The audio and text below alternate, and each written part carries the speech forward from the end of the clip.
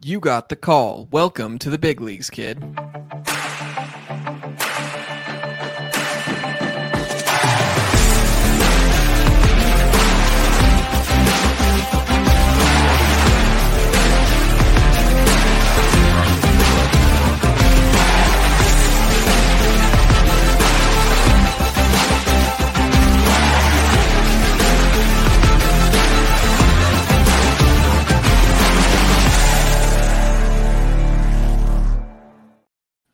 Welcome to the call-up presented by Triple Play Fantasy, and happy holidays to everyone listening. I see Vinny, very festive, got his Cubs beanie on right now. Is it just cold in your house, Vinny, or is that for the holidays? It's cold, plus the holidays, you can wear it whenever, technically, but it's comfy, man. I love this. I got this at Cubs convention last year, and, best thing I've ever gotten. Best thing you've ever got? Well, maybe it's pretty last minute for me. We do Christmas in my household, and so I'll be. We'll see. Maybe I'll have to add a Yankees beanie into my wish list. I have no Yankees gear right now. I can't wear any of my Red Sox gear because I am rooting against them now, which is why I'm a Yankees fan. So instead, I'm just wearing a Colorado Rockies t-shirt because I hail from the state of Colorado. But especially on a prospect podcast, I feel like I can get a little more away with wearing Rocky stuff. If this was like we were just talking regular MLB, I think I'd get into a little trouble there supporting the Rockies in any way. But they have some good prospects. Yeah, I know. If the Cubs off season keeps on continuing as it is, I might be dishing out all the Cubs gear. We might be switching it up too. So I might be right there with you with the Yankees or maybe the Diamondbacks. I'll pick a new team. What the Yankees are having a great offseason. We got Soto. We're gonna get Yamamoto, right? Yeah. Well, yeah. If all the rumors are true, yes, you guys are gonna get Yamamoto. Hashtag Yamasoto. I'm looking forward to it. All my fellow Yankees brethren, we've been DMing about our excitement for Yamamoto. But the Soto trade was the big news that happened since the last time we met, but we're not here to talk about Soto. We're not here to talk about major league players. We're here to talk about minor league players, and specifically today, we're going to be covering the top pitchers in the first year player draft. So Vinny has ranked his top 12 for us here. He's got some sleeper pitchers also, but we're not going to talk about those today. We're going to talk about those on a future episode. So we're just going to focus on the top 12. Vinny's going to talk in depth specifically about your top 7, correct, Vinny? Yes. And then I have a little something planned where I'm going to put Vinny's feet to the fire a little bit and make him, let's just say, tier the players. Well, quite literally tier the players. I'm giving away what I've got planned here. But before we got into that, Vinny, I have something I need to get off my chest. Now, both of us, we're pretty young, but we're not that new to the fantasy space.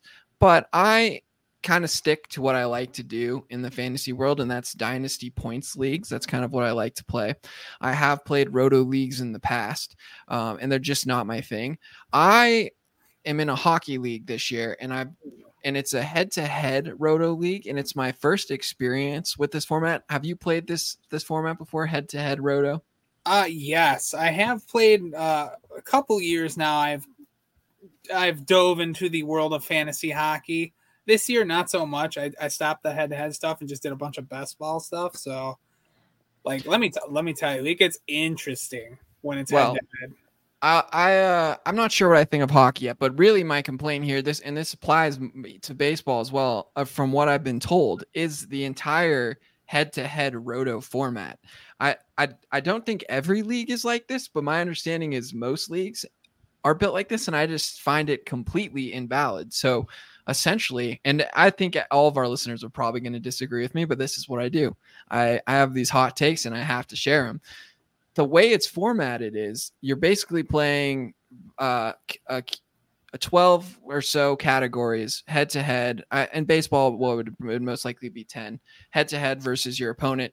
And if you win a category, let's say in baseball, let's call it pitching wins, you get a point.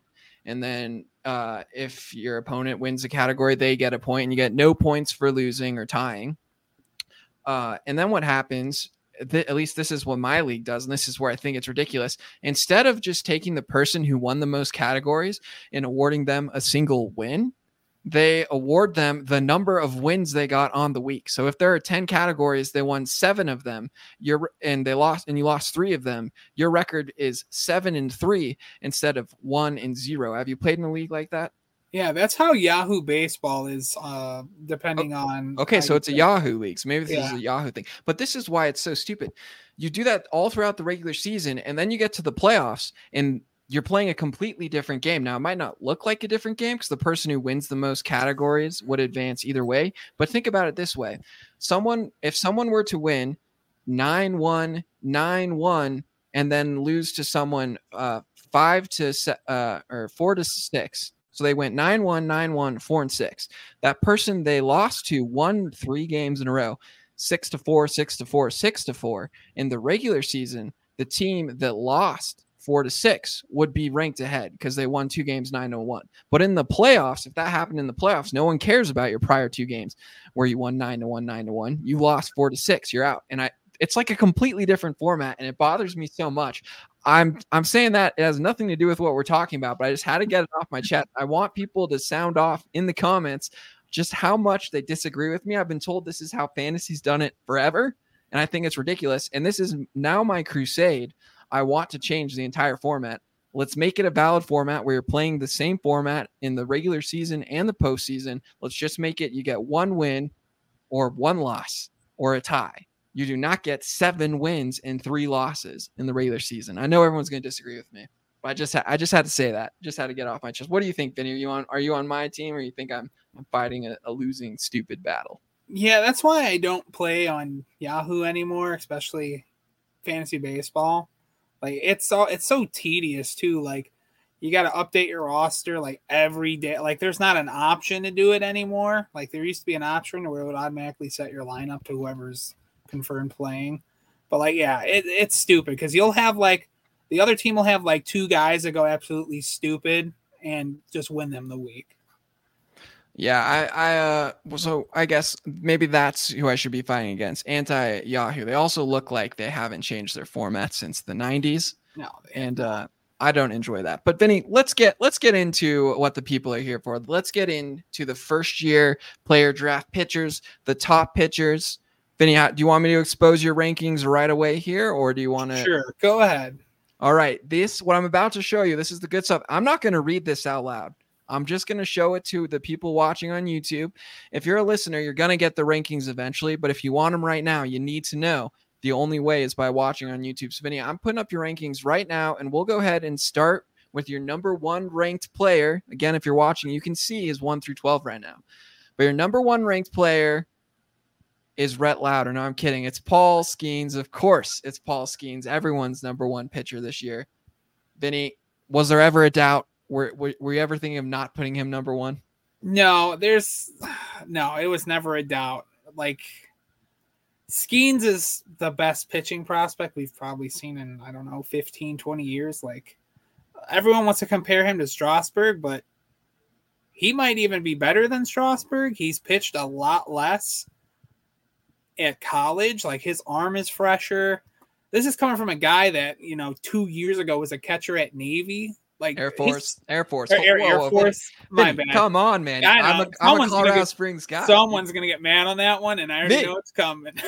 Me. I'm the one who's going to get mad. But no, like, I don't think we've ever seen a pitcher like this just pop out of nowhere and then become this generational type of talent.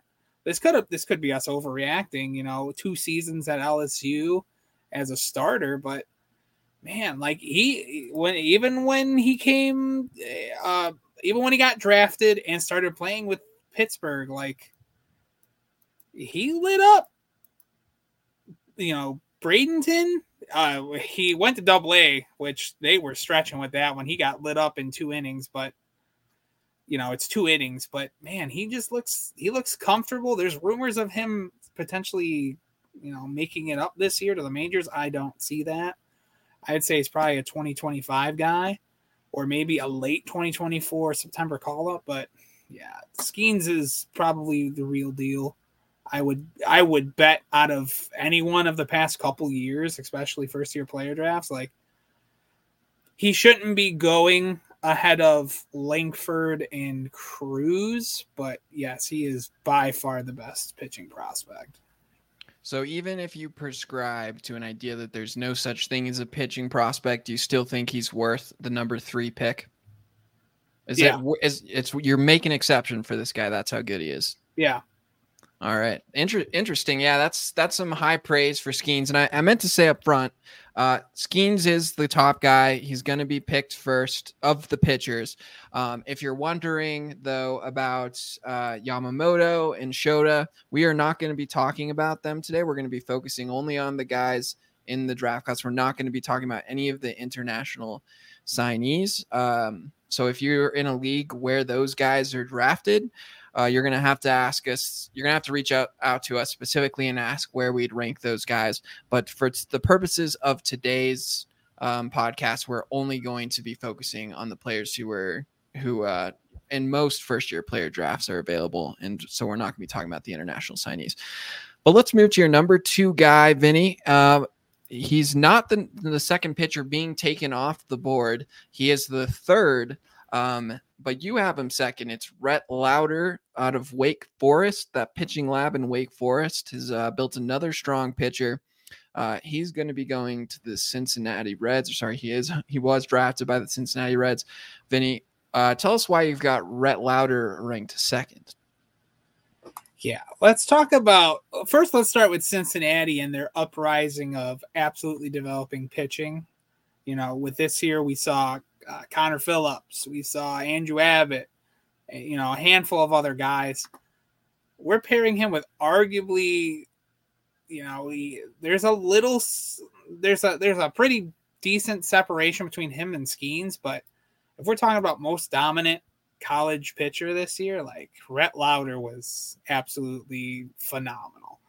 Like I think he was back-to-back pitchers of the year for D1 NCAA. Like we're talking about a guy who has arguably 3 double plus pitches with an easy repeatable delivery with a three-quarters arm slot. Physically, he's probably tapped out at 6'2", 200, but man, he could find more velo. He maxes out about 96, 97, but this is a guy I wouldn't be surprised if we see blowing, 99, 100 once he actually makes his debut with an affiliate, which he didn't do this year. He spent time around, I can't think of the Reds high affiliate, but he was assigned there. He stayed there for like the last month of the season, just never pitched. He just was around the coaches and stuff. But like, this is a scary guy you pair with that Reds developmental, their new pitching lab. Like Waldrip, I think is more appealing to some because there's a chance that he debuts this year, which some people value that more. But I think when all things are said and done, I think Lauder becomes the better pitcher. So I do have one concern, although I can see the argument for it also being a good thing. And that is Lauder is coming from a college that has a major league team quality pitching development lab already. So my head is going to, is this guy already tapped out? Is his potential already maximized? Or do you see it more as he has a massive head start, which puts him closer to the majors than people realize, and he still has some growing to do with a great development organization like the Reds? So do you see it more so that he's tapped out already, or he's got a head start? I think he has a massive head start. Like, a little preview, but next, the 2024 first year player draft, there's going to be a lot of Wake Forest guys. Just to give a heads up, we're talking like 4 or 5 within the first 30 picks, and 2 of them being pitchers, massive pitchers too. But man, like Lauder, like the head start with Wake Forest, I think is more enticing due to he's already used to the routine, and I think going to the Reds with their really advanced pitching development, he's going to take off just like like nothing's that, like he's used to it, like it's routine to him. Like this is a guy that maybe he debuts next year and he just flies through the minors. Yeah, I can totally see that being a way to maybe a spin zone for the idea that he has already maximized his potential. I can see it. I think I lie more on. I personally still have Louder second, but it's just a big gap from Skeens to him for me, and so that's where that's my one like concern with Louder is he already has had such high quality pitching instruction. But you mentioned him already, the guy that most people have second. He's being taken before Louder from what I can tell. There's not really an official ADP out there, but from doing some back of the napkin math using roster percentages, it seems this guy's being taken ahead of Louder. And you mentioned him already. You touched on him a little. Your third ranked pitcher. And he's a good pitcher, don't get me wrong. But as you mentioned, because he pitches for the Atlanta Braves, people just assume he has the potential to debut early, and those people are probably right. It's Hurston Waldrep of the Atlanta Braves. You have him third. Most people are taking him second because of that proximity. Is there anything more to add for you, Vinny, than you just don't value proximity like everyone does? Or is there some other reasons why you have him lower than Louder? No, there's some concerns with Waldrep. He showed during his College World Series run his inconsistency with command, especially of the fastball. Like he tends to overthrow it in high leverage situations. Like he gets flustered. And when he gets flustered, the command just falls off. And the delivery at times is not as smooth and repeatable as comparing to Louder. Like there's some work to be done still. I wouldn't rule out that that's the end all be all with his delivery right now. Like the Braves are really good at cleaning up, pitchers' mechanics. If we're talking about debuts of all of the first year player draft guys, he had the best. We're talking about 29 innings. He dropped nearly 50 strikeouts and got all the way up to AAA. So if it's not broken, don't fix it at this point. But I really don't believe he debuts or breaks camp with the team. I think he's more of a late May, early June type of arm, or a big injury happens early. But yeah, he's already shown he can handle the minors. I want to see him a little longer at AAA just to see if it wasn't a fluke. But you pair the Braves with an electric arm with good velocity, with 2+ off-speed pitches being a slider and a splitter. It's hard to knock against it. It's hard to doubt it because their pitching development is arguably the best in baseball, besides maybe the Guardians, or it used to be the Rays, but I can't trust the Rays anymore with injuries. So Waldrep is a monster, and I think if there wasn't so many hitters in this class, I think we would have seen these pitchers really jump up when it comes to actually being drafted. If we're breaking down the 15 best pitchers in this first year player draft, it's top 3, and then there's a massive drop off. Interesting. I want to hold that thought because the data that I'm looking at doesn't necessarily reflect that everyone agrees with you about the massive drop off after 3. But we're definitely going to get into that when we talk about the next player, and I'm going to force you to tier them. I've already let the cat out of the bag there. So I'm going to force you to do that. So we'll see your tiers. But my question, or I don't know if this is fair, because the Braves are an awesome organization. They have an awesome team right now. But I don't understand why, when the Angels do it, and the Angels definitely do it more aggressively, when they call up guys so quickly and they make these huge jumps in the minors, why that is laughed at by everyone. And then when the Braves do it, people just are like, the Braves are amazing and geniuses, and I want Waldrep because he's getting the call up because the Braves have fixed him and found another, or fixed his mechanics, and now he's an elite pitcher. The Braves aren't like, they don't hit on everyone.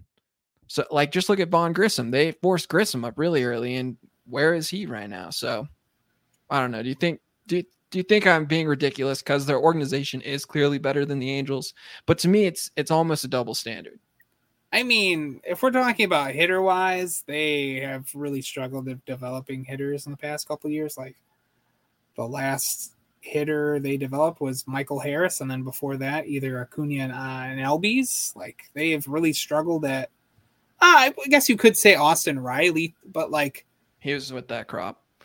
But like they're really lackluster on the bat side. Like pitching, look at this year. We saw AJ Smith-Shawver come up and blow baseball away. I don't know. He didn't blow me away. I don't really think this is true. I think Strider is a great example, but the Braves have had, dating back to the Acuna age, they missed on every pitcher they had then. And so, yeah, they're hitting more than that. And yeah, Strider was a massive hit, and AJ Smith-Shawver looks good and has potential, but like, I don't know. Like I really am not blown away. I think when I look at the Braves and all the pitchers they have, it looks to me like a lot of relief arms. If I'm being honest, good stuff.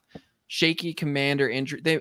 Are they taking the Rays model? You talked about the Rays development strategy. They get these pitchers with nasty stuff. They harness them, and then they just get a bunch of them and say, we don't care about injuries. We'll let them get injured. We have an entire starting rotation that any team would take on the IL, and yet we still have an amazing rotation now.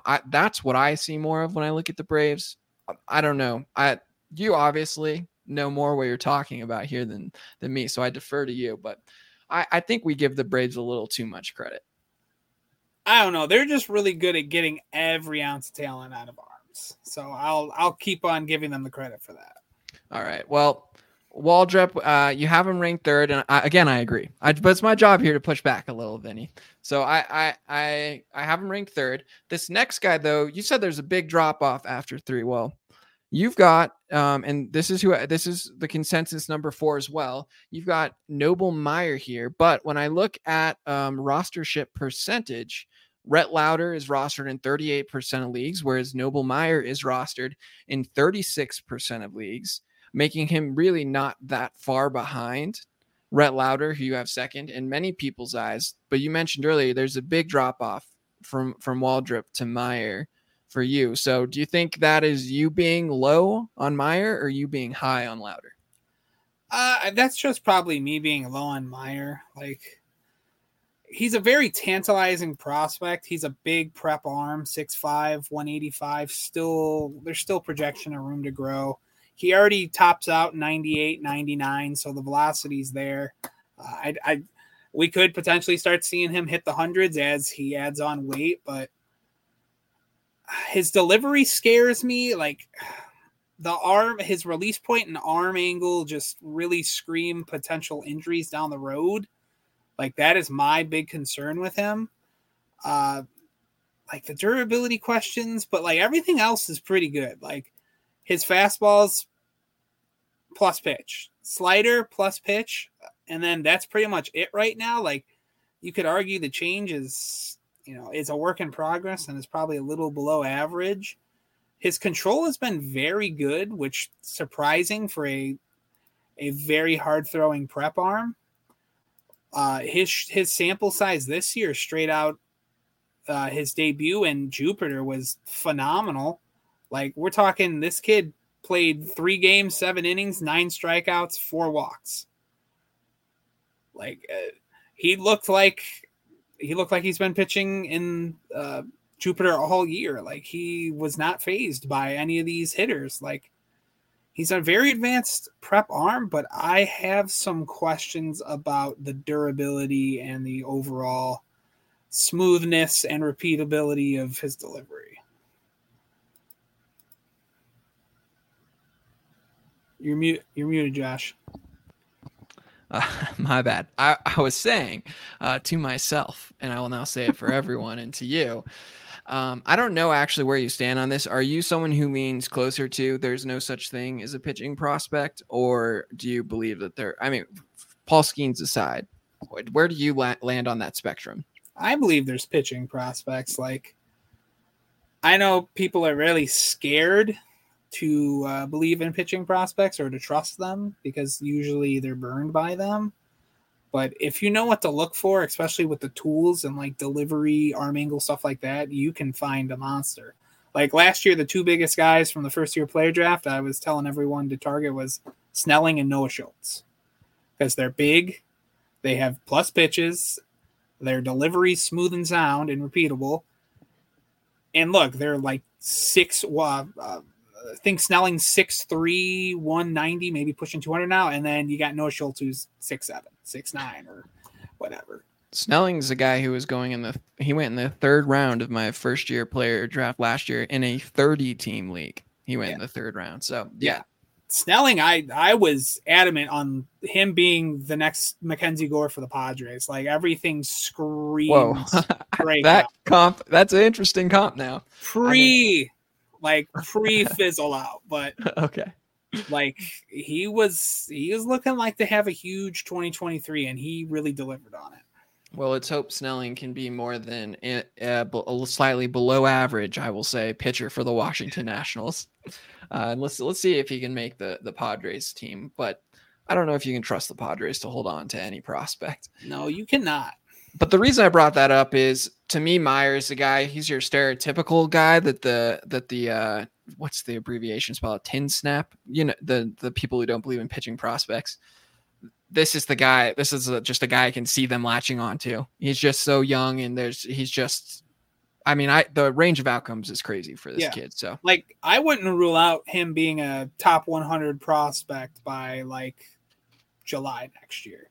Yeah, at the same time, I wouldn't rule out him completely flaming out as well. So, all right, this guy. It's interesting. I know from some of our conversation beforehand that you're not the biggest fan in the world of this guy, and it saddens me because of the shirt I'm wearing. I'm repping this guy today. It wasn't intentional, but he is a Rockies player, and he is being drafted 5th, which is exactly where you have him ranked, Vinny. But I get the feeling that you're not really that high on Chase Dollander.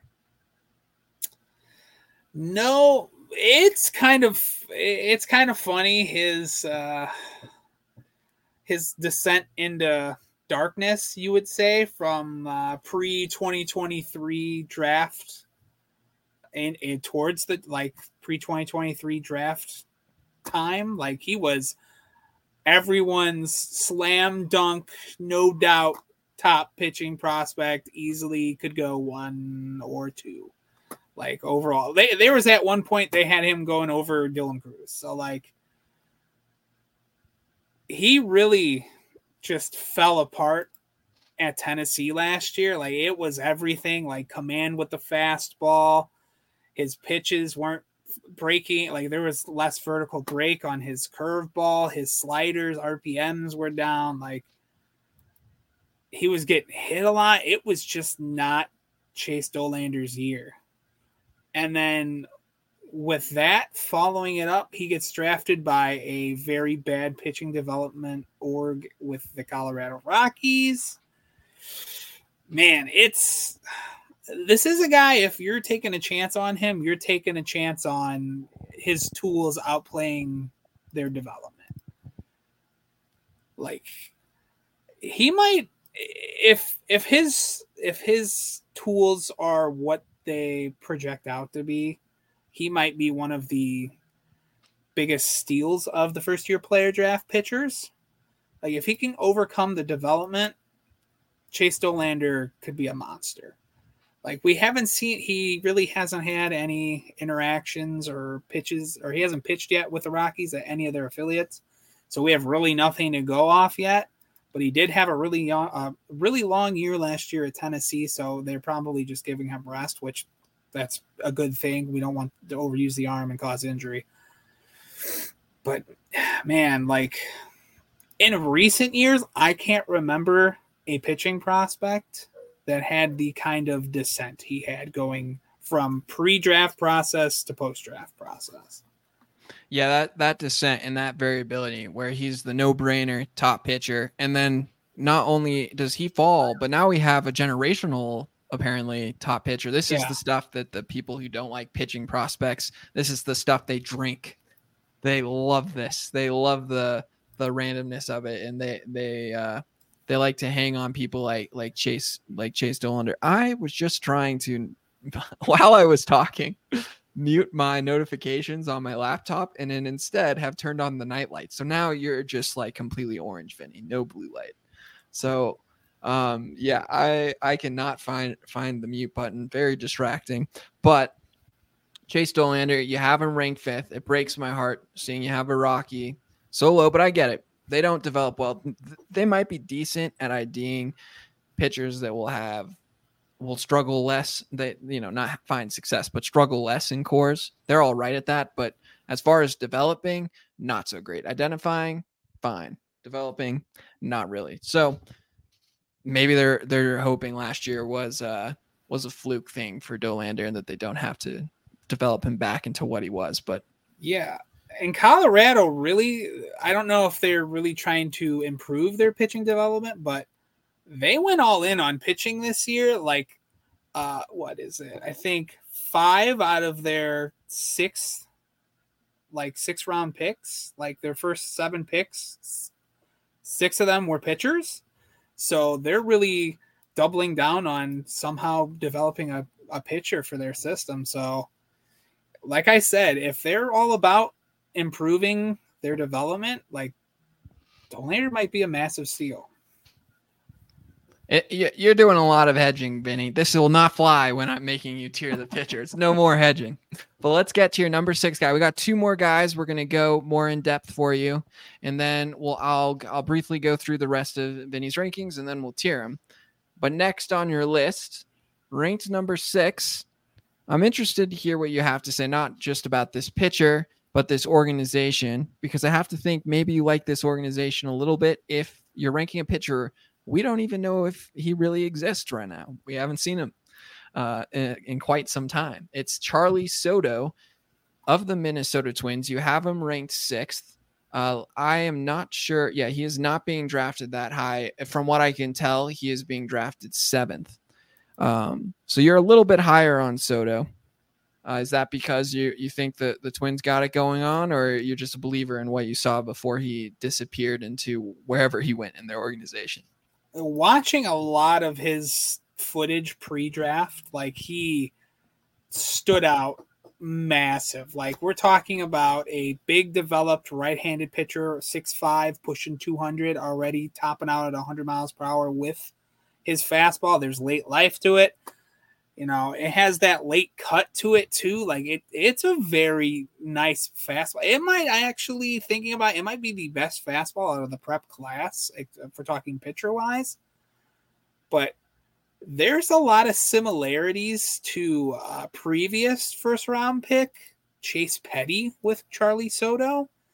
He is bigger than him. That would be the only thing to really knock about the comparison, but we're talking about a guy, massive fastball, and like off speed. There's a chance that he develops 2 plus off speed pitches too. Like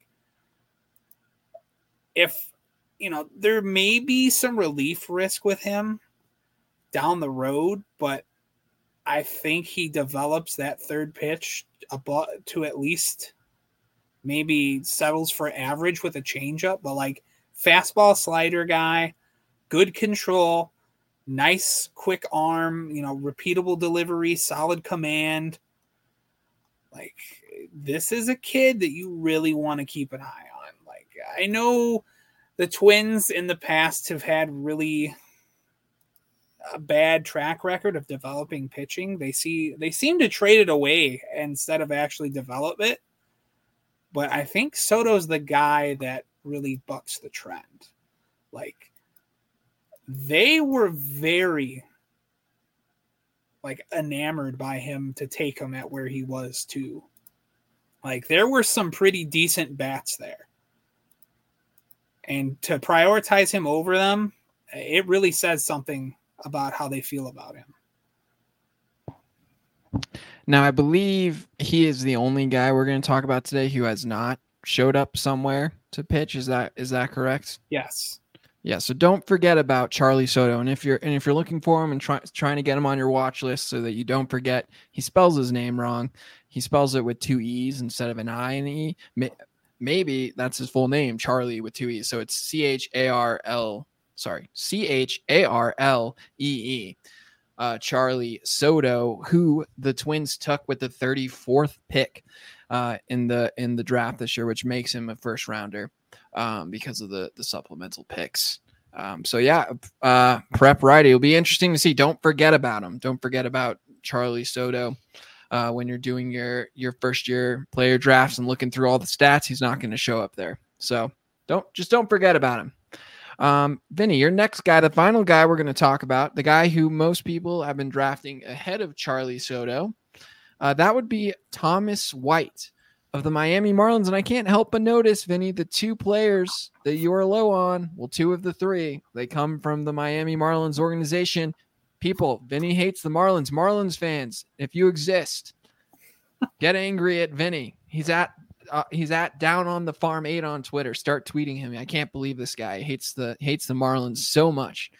Vinny, why do you hate the Marlins and Thomas White so much? Oh, I do not hate Thomas White. I actually have a really hot take on this one. Because I wrote down a bunch of notes before the draft because I was really in touch with this year's draft class for some reason. I don't know why. I'm just bored or something. But what I have written down is that I actually have Thomas White over Max Meyer if we're talking about floor to ceiling. I think Thomas White has a better floor, but not as high as a ceiling as Noble Meyer. It's a very strong frame, very repeatable delivery. We're talking about potential 3+ pitches with him. You know, if this is another draft class, he's probably the first prep pitcher off the board. Man, but like just how he controls the zone is pretty mind-boggling. Like he's a prep pitcher, but he pitches so advanced that it's almost like watching a college pitcher. Like he's very good at dotting corners. He's very good at working count. Like he's pretty knowledgeable when it comes to pitching. And if you boost to him too, he's you don't see lefties, punching 95, 97 with fastballs, especially out of high school now. Massachusetts, he's a cold weather guy, so I don't think we've seen the absolute best of him yet. This is the Miami's pitching farm. This is a guy that they'll go nuts with. Like, I don't want to become the guy that says I have him over Noble Meyer, but I think don't be naive when thinking about that. Like keep it in the back of your mind. Like this is a guy that could potentially go absolutely nuclear once he starts in.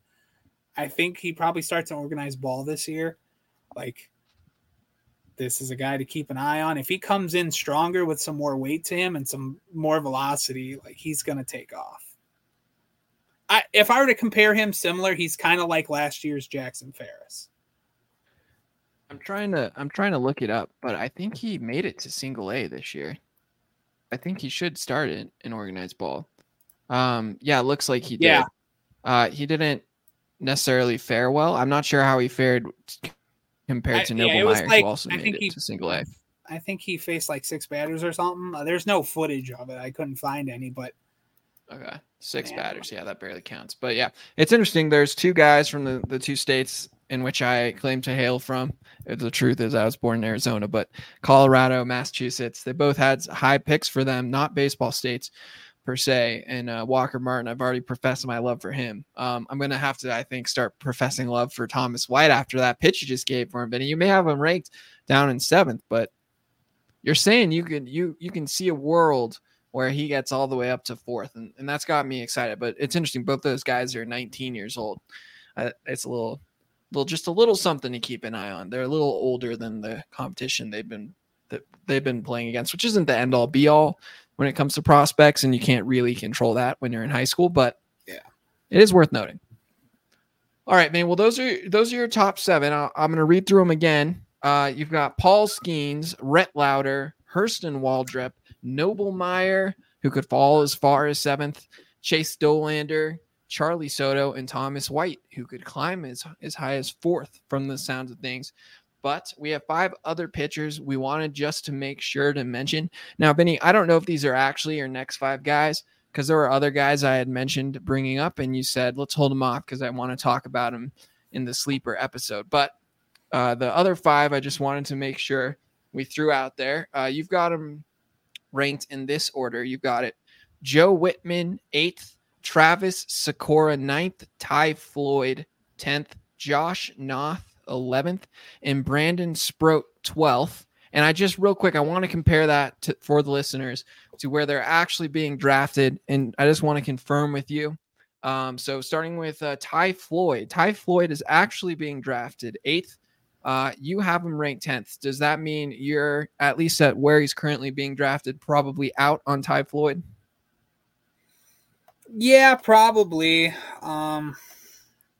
Floyd's a very interesting guy. Like, if there's no Paul Skeens on LSU this year, like Ty Floyd is probably a slam dunk top 7 guy.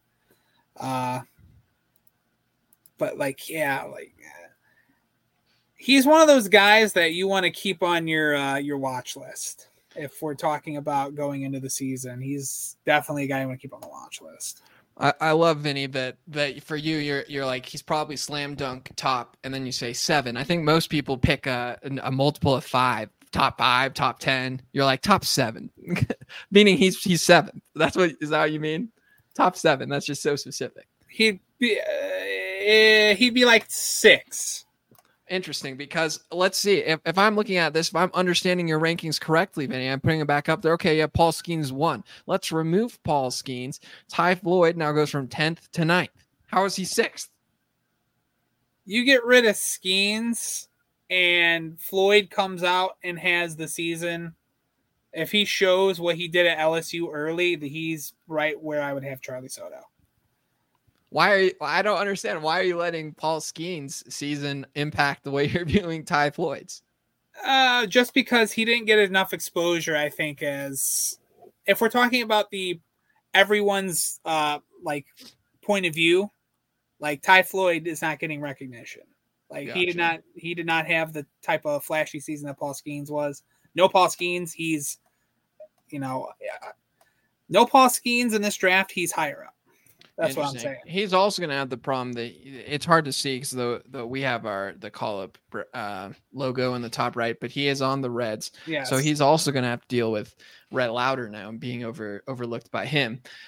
Josh Noth, from what I can tell, is being drafted 9th. You have him 11th, so maybe are you a little out on Noth as well?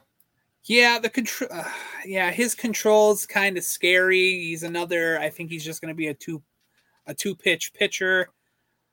But it's kind of hard to start betting against the Brewers, especially when it comes to pitching development. So, like he's another one of these guys. Like if the Brewers actually work with him, there's a potential he's a borderline top 100 guy by like July. Like he has his 2 pitches are very, very advanced. He has a nice frame. The delivery is a work in progress, but like, I don't know. Like he's one of these guys that the Brewers turn into a stud if all things go right. And then just making sure we mention, I just go through everyone. Next in what I can tell from ADP would be Travis Sikora, and I don't know if I'm saying his name correctly. It's spelled Sykora, followed by Joe Whitman. So you have them ranked both higher than where they're being drafted. And then Sproat is 12th. Brandon Sproat of the Mets. You both have him 12th. So are you high on Whitman in Sykora? Yeah, I like the Whitman pair with San Francisco. San Francisco is really good at developing these left-handed pitchers with with adding a gyro ball to them. So he's a nice little floor type of pitcher to watch moving forward. And then Sakura, man, Sakura probably is very similar to Noble Meyer when it comes to like his fastball and his slider. And some would argue he has a pretty solid third pitch and a splitter. It's if you're willing to bet on the Washington Nationals pitching development, Sakura could be a nice little steal too. Like, he's a big framed righty. The deliveries, a work in progress, probably needs to be cleaned up a little bit, but he's physical, like he's athletic. There's a bunch of upside in the body. I know there's a bunch of upside in the body, but he's like 6'7", 230. So he's definitely got to watch. All right, just real quick for those watching, I'm going to show you Vinny's rankings one more time. So if you want to just get them jotted down or in memory somehow, I don't know if you have that good of a memory. Some of our listeners probably do, but pause the video here. You can see the rankings. That's right. I'm not going to say them out loud if you're listening, because I want you to go and watch our videos on YouTube, where right now you can see Vinny's full rankings. You would have been able to see them the whole time as we're talking through them. But now, Vinny, another thing that perhaps is a little visual, but we'll talk through it as we're doing it. I have put together a tier. They're called tier makers on the website. I put one together for you. And now what I want you to do, as I am trying to once again multitask by talking while doing something on my computer. There we go. I have shared it here now. I want to go through each of them, and instead of just ranking them, we know your ranked order. I have them in order right now for you. I want to talk through in our last 10 minutes or so here and get you to tier them by where they're being drafted. So I'm adding the rule that you're only allowed to pick one person to put in the top tier, which I have called the guy, and you're only allowed to put one person in the bottom tier, which I've called not the guy. But the tiers go the guy. Someone you would reach on is the second tier, and someone you would draft at cost if they're still there is the third tier. Someone you would draft if they fell a little in the draft, that's the fourth tier, and then the final tier is not the guy. You're just not going to draft this guy. So, Vinny, you can start wherever you want here, but whatever's easiest. Maybe is there one person who's sticking out who you want to start with? Paul Skeens, put him in the guy because he is the guy. He's the guy. He's so good. He makes people who don't believe in pitchers believe in a pitcher. Paul Skeens is the guy. Easy choice. Any other easy choices here for you? Yeah. Rhett Lauder and Waldrop I would put would reach. Okay. Interesting. You would reach on both Rhett Lauder and Waldrop. We know from your rankings that you have Lauder ahead of Waldrop. So would you keep it in that order? Yeah. You'd put Lauder first and then Waldrop. Okay. Any other easy ones before we just start going through them one by one and talking through? Noble Meyer put if he falls. If he falls, your fourth ranked guy. You're saying only if he falls, and we've heard here. Let's go to his teammate here. Where is he? Thomas White. You said there is a world where you can see Thomas White being as good, if not better, than Noble Meyer. Does that mean you would put White up here in the would reach category? I would put him at cost. At cost. Okay. So now we're getting to the part of the draft with White, and White you had ranked 7th, or maybe you're going to focus. You're not going to go and get the guy unless he's there. Okay. Let's go down the list now. Chase Dollander. Put him in the not the guy. I've been waiting for it. I thought that was the guy you were going to say. And then you started, when we were talking about him, you started hedging out. You were talking all about, I don't know, maybe there's a world. It's probably personal preference, but you will not see me own any shares of Chase Dollander this year or in the near future. I don't know. Like, hey, it's up to you guys if you're willing to risk and take the gamble, but I am not taking him at where he's going. Yeah, so. It's up to you guys if you want to buck Mr. Down on the farm 8 here. Now he knows his stuff. I would if you're not taking him, Vinny, I'm not taking him even as a Colorado guy. I'll watch him from afar and root him on maybe a little, but he's not going to be on my team. I'm not tying myself to him. Yeah, if you're a Chase Dollander fan and you believe in him, please leave a comment or please contact me so we can have a chat. Because I think we can enlighten you some better names in this draft class. Wow. Now, Vinny getting a little cocky there. I like that. Go ahead. Say that you disagree, and then Vinny will enlighten you. It's a challenge. Let's see who can enlighten the other. I want to see it in the comments. Okay, next on the list, Charlie Soto. Charlie Soto, I would put. Ooh, that's a hard one. This is the guy we said don't forget about Charlie Soto. I would get him at cost right now. At cost. So Vinny does not think people are forgetting him just yet. But if you see Soto start to fall again, he's being drafted about 7th off the board. Maybe then you would put him in. I would reach on him a little, but where he's going now is fine. But as people continue to focus in on stats, I could see him falling. So Charlie Soto at cost where he is right now, with the caveat that if he falls, just don't forget about him. Don't forget about Charlie Soto. Look at this. Doesn't even have a picture on MILB.com. Doesn't even have his team listed. That's pretty crazy. Yeah. Stands out like a sore thumb on our tier list. All right. Another guy that doesn't have a picture, but he at least has his team. Joe Whitman, you mentioned him right at the end there. You really like the org he got plugged into. Does that mean you would reach on him? Joe Whitman, put him, I would do if he fell to me. Like I said, he's probably more floor than he is ceiling. I'm not a typical pitcher drafter, so like, you know, if he slips a little bit, I wouldn't mind indulging me in some Joe Whitman. It's interesting. It looks like we have a really nice bell curve right now, which is my favorite when the tier list looks like a bell curve, but we don't actually. It's just because Charlie Soto's name is so weird on MLB.com that to make them all even, that I had to like stretch it out.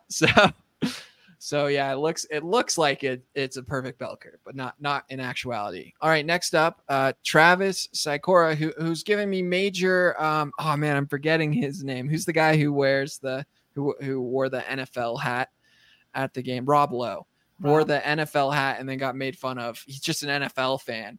Travis Sikora here's just got an MLB hat on in his photo. Just an MLB guy. Yeah. Sikora, I would probably draft at cost.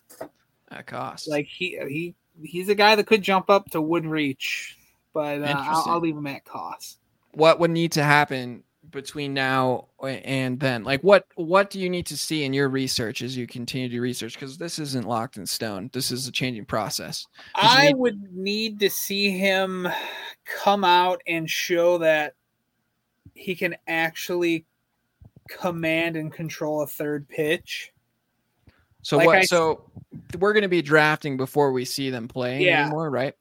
So pretty much. Is this like if you just heard rumors? Like if I heard any kind of rumors coming out of the Nationals camp that Sikora is actually working and actually refining his command and putting in work while actually using a serviceable third pitch, then he would be at the wood reach.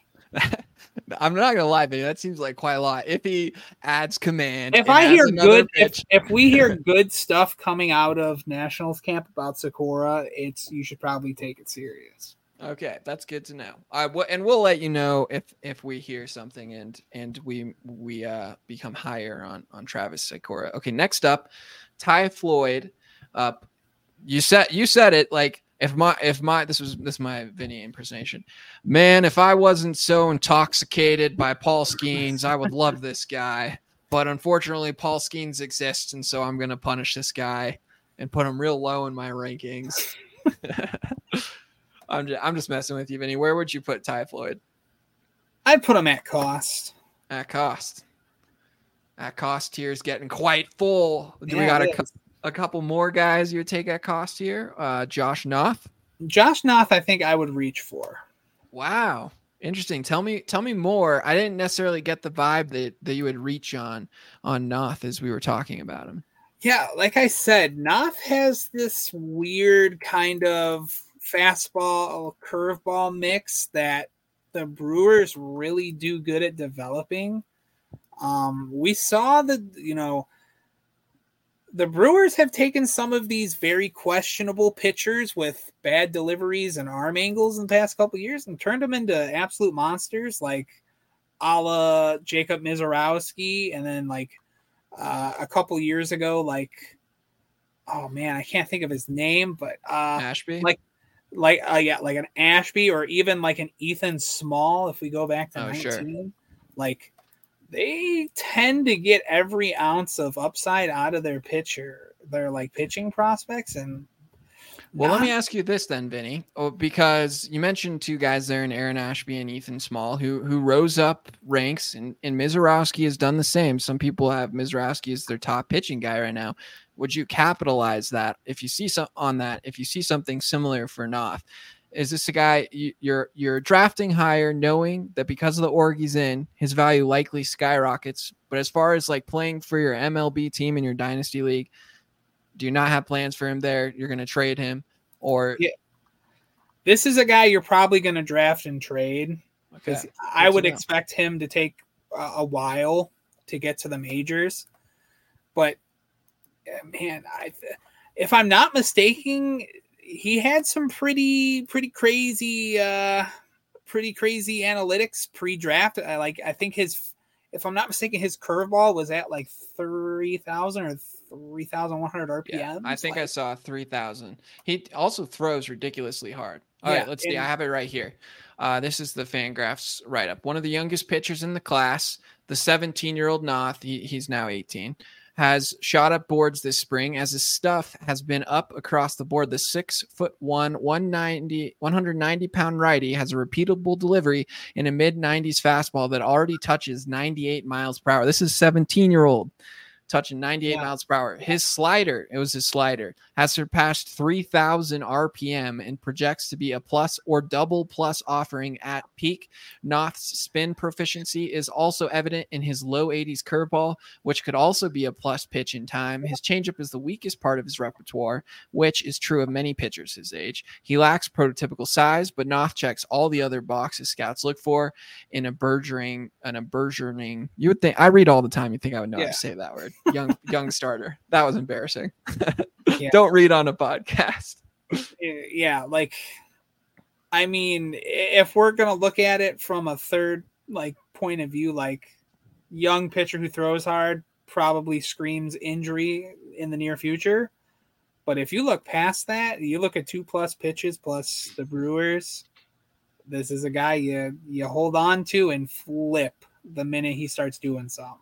Because people I think my takeaway today, this might be the guy I draft. I don't necessarily have a high pick, but I might be looking to draft if I take a pitcher, which isn't necessarily likely. Just wait until we do the sleepers episode. I'll give you two names that you really need to like. All right. Well, this burgeoning guy.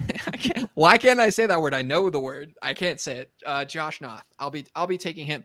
Last guy here, Vinny, and no pressure, but we could have something great happen here if you put him in the right category.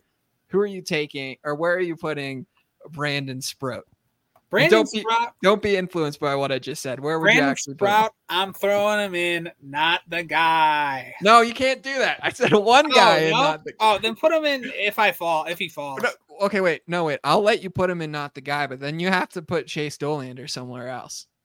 Oh, yeah, actually, never mind. Put Sprout at if he falls. Let's go. We got a perfect bell curve. It goes 1, 3, 4, 3, 1. I love that, Vinny. This is pure artistic beauty. Vinny's tier list of pitchers. Brandon Sprout, I kind of forced it a little, but you're not really drafting him.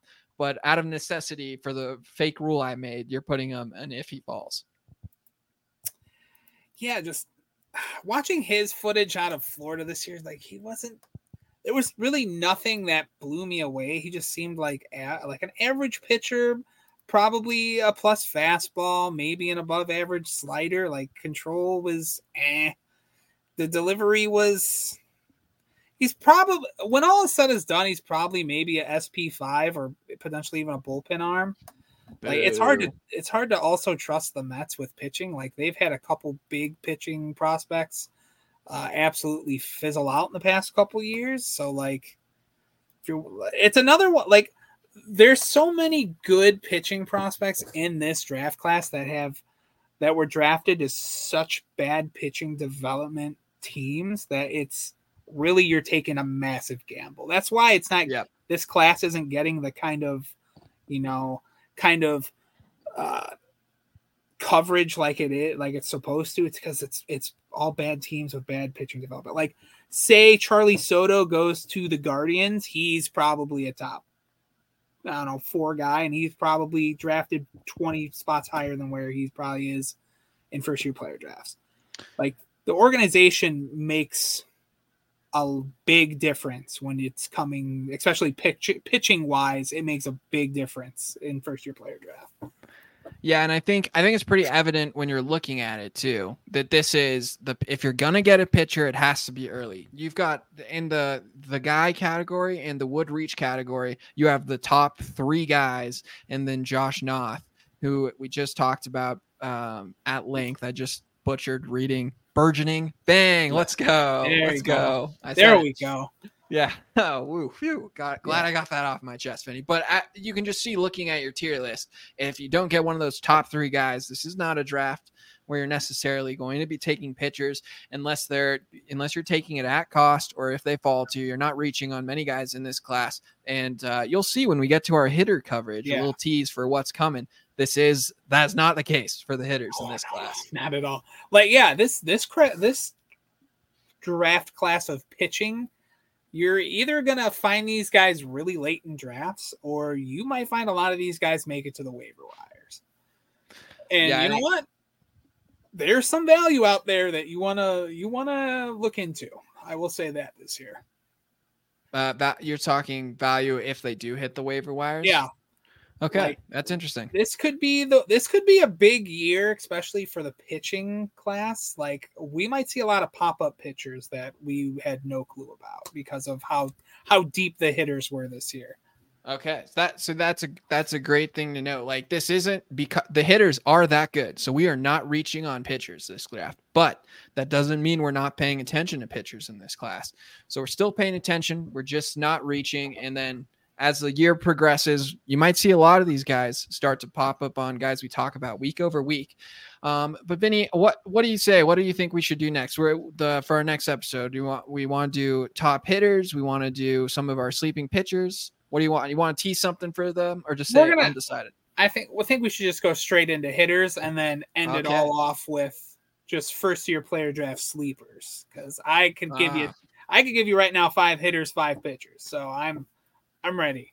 Vinny's already put in the work, so there won't be as long of a wait. Maybe we do celebrate the holidays here, so maybe after the holidays we're going to get right back into first year player coverage. And as always, if you have questions, and I know you're not going to have these questions for me, so if you have these questions for Vinny, you can reach him. His Twitter, best place for you, Vinny? Yeah, Twitter. I've been very active in the YouTube comments. Yes. Either our work. Yeah, see, we're trying to get you guys to watch us on YouTube. You know, we have such amazing faces. You have to watch us. No, I'm kidding. But yes, if you comment on YouTube, we do our best to try and get to those comments. The later it is from when the video's posted, we're not going to comment as frequently, but we still try to get to those questions. So even if you're listening to this a month from now, because your draft is just now happening, or 2 months, still don't feel free to put your comments in there, and we'll try and get to it. We see the notifications on the YouTube page when a comment comes through, and we'll do our best to respond there. But you can also find Benny at Down on the Farm 8 on Twitter. I'm not going to give my Twitter handle, but if you're watching, you can see it. I not worth following me. I say it every episode. My latest tweet was just me complaining about Survivor. I'm just a complainer. So follow Vinny, ask Vinny his questions, your questions on Twitter. But for the both of us, that is the call up. Happy holidays, everyone. See you soon.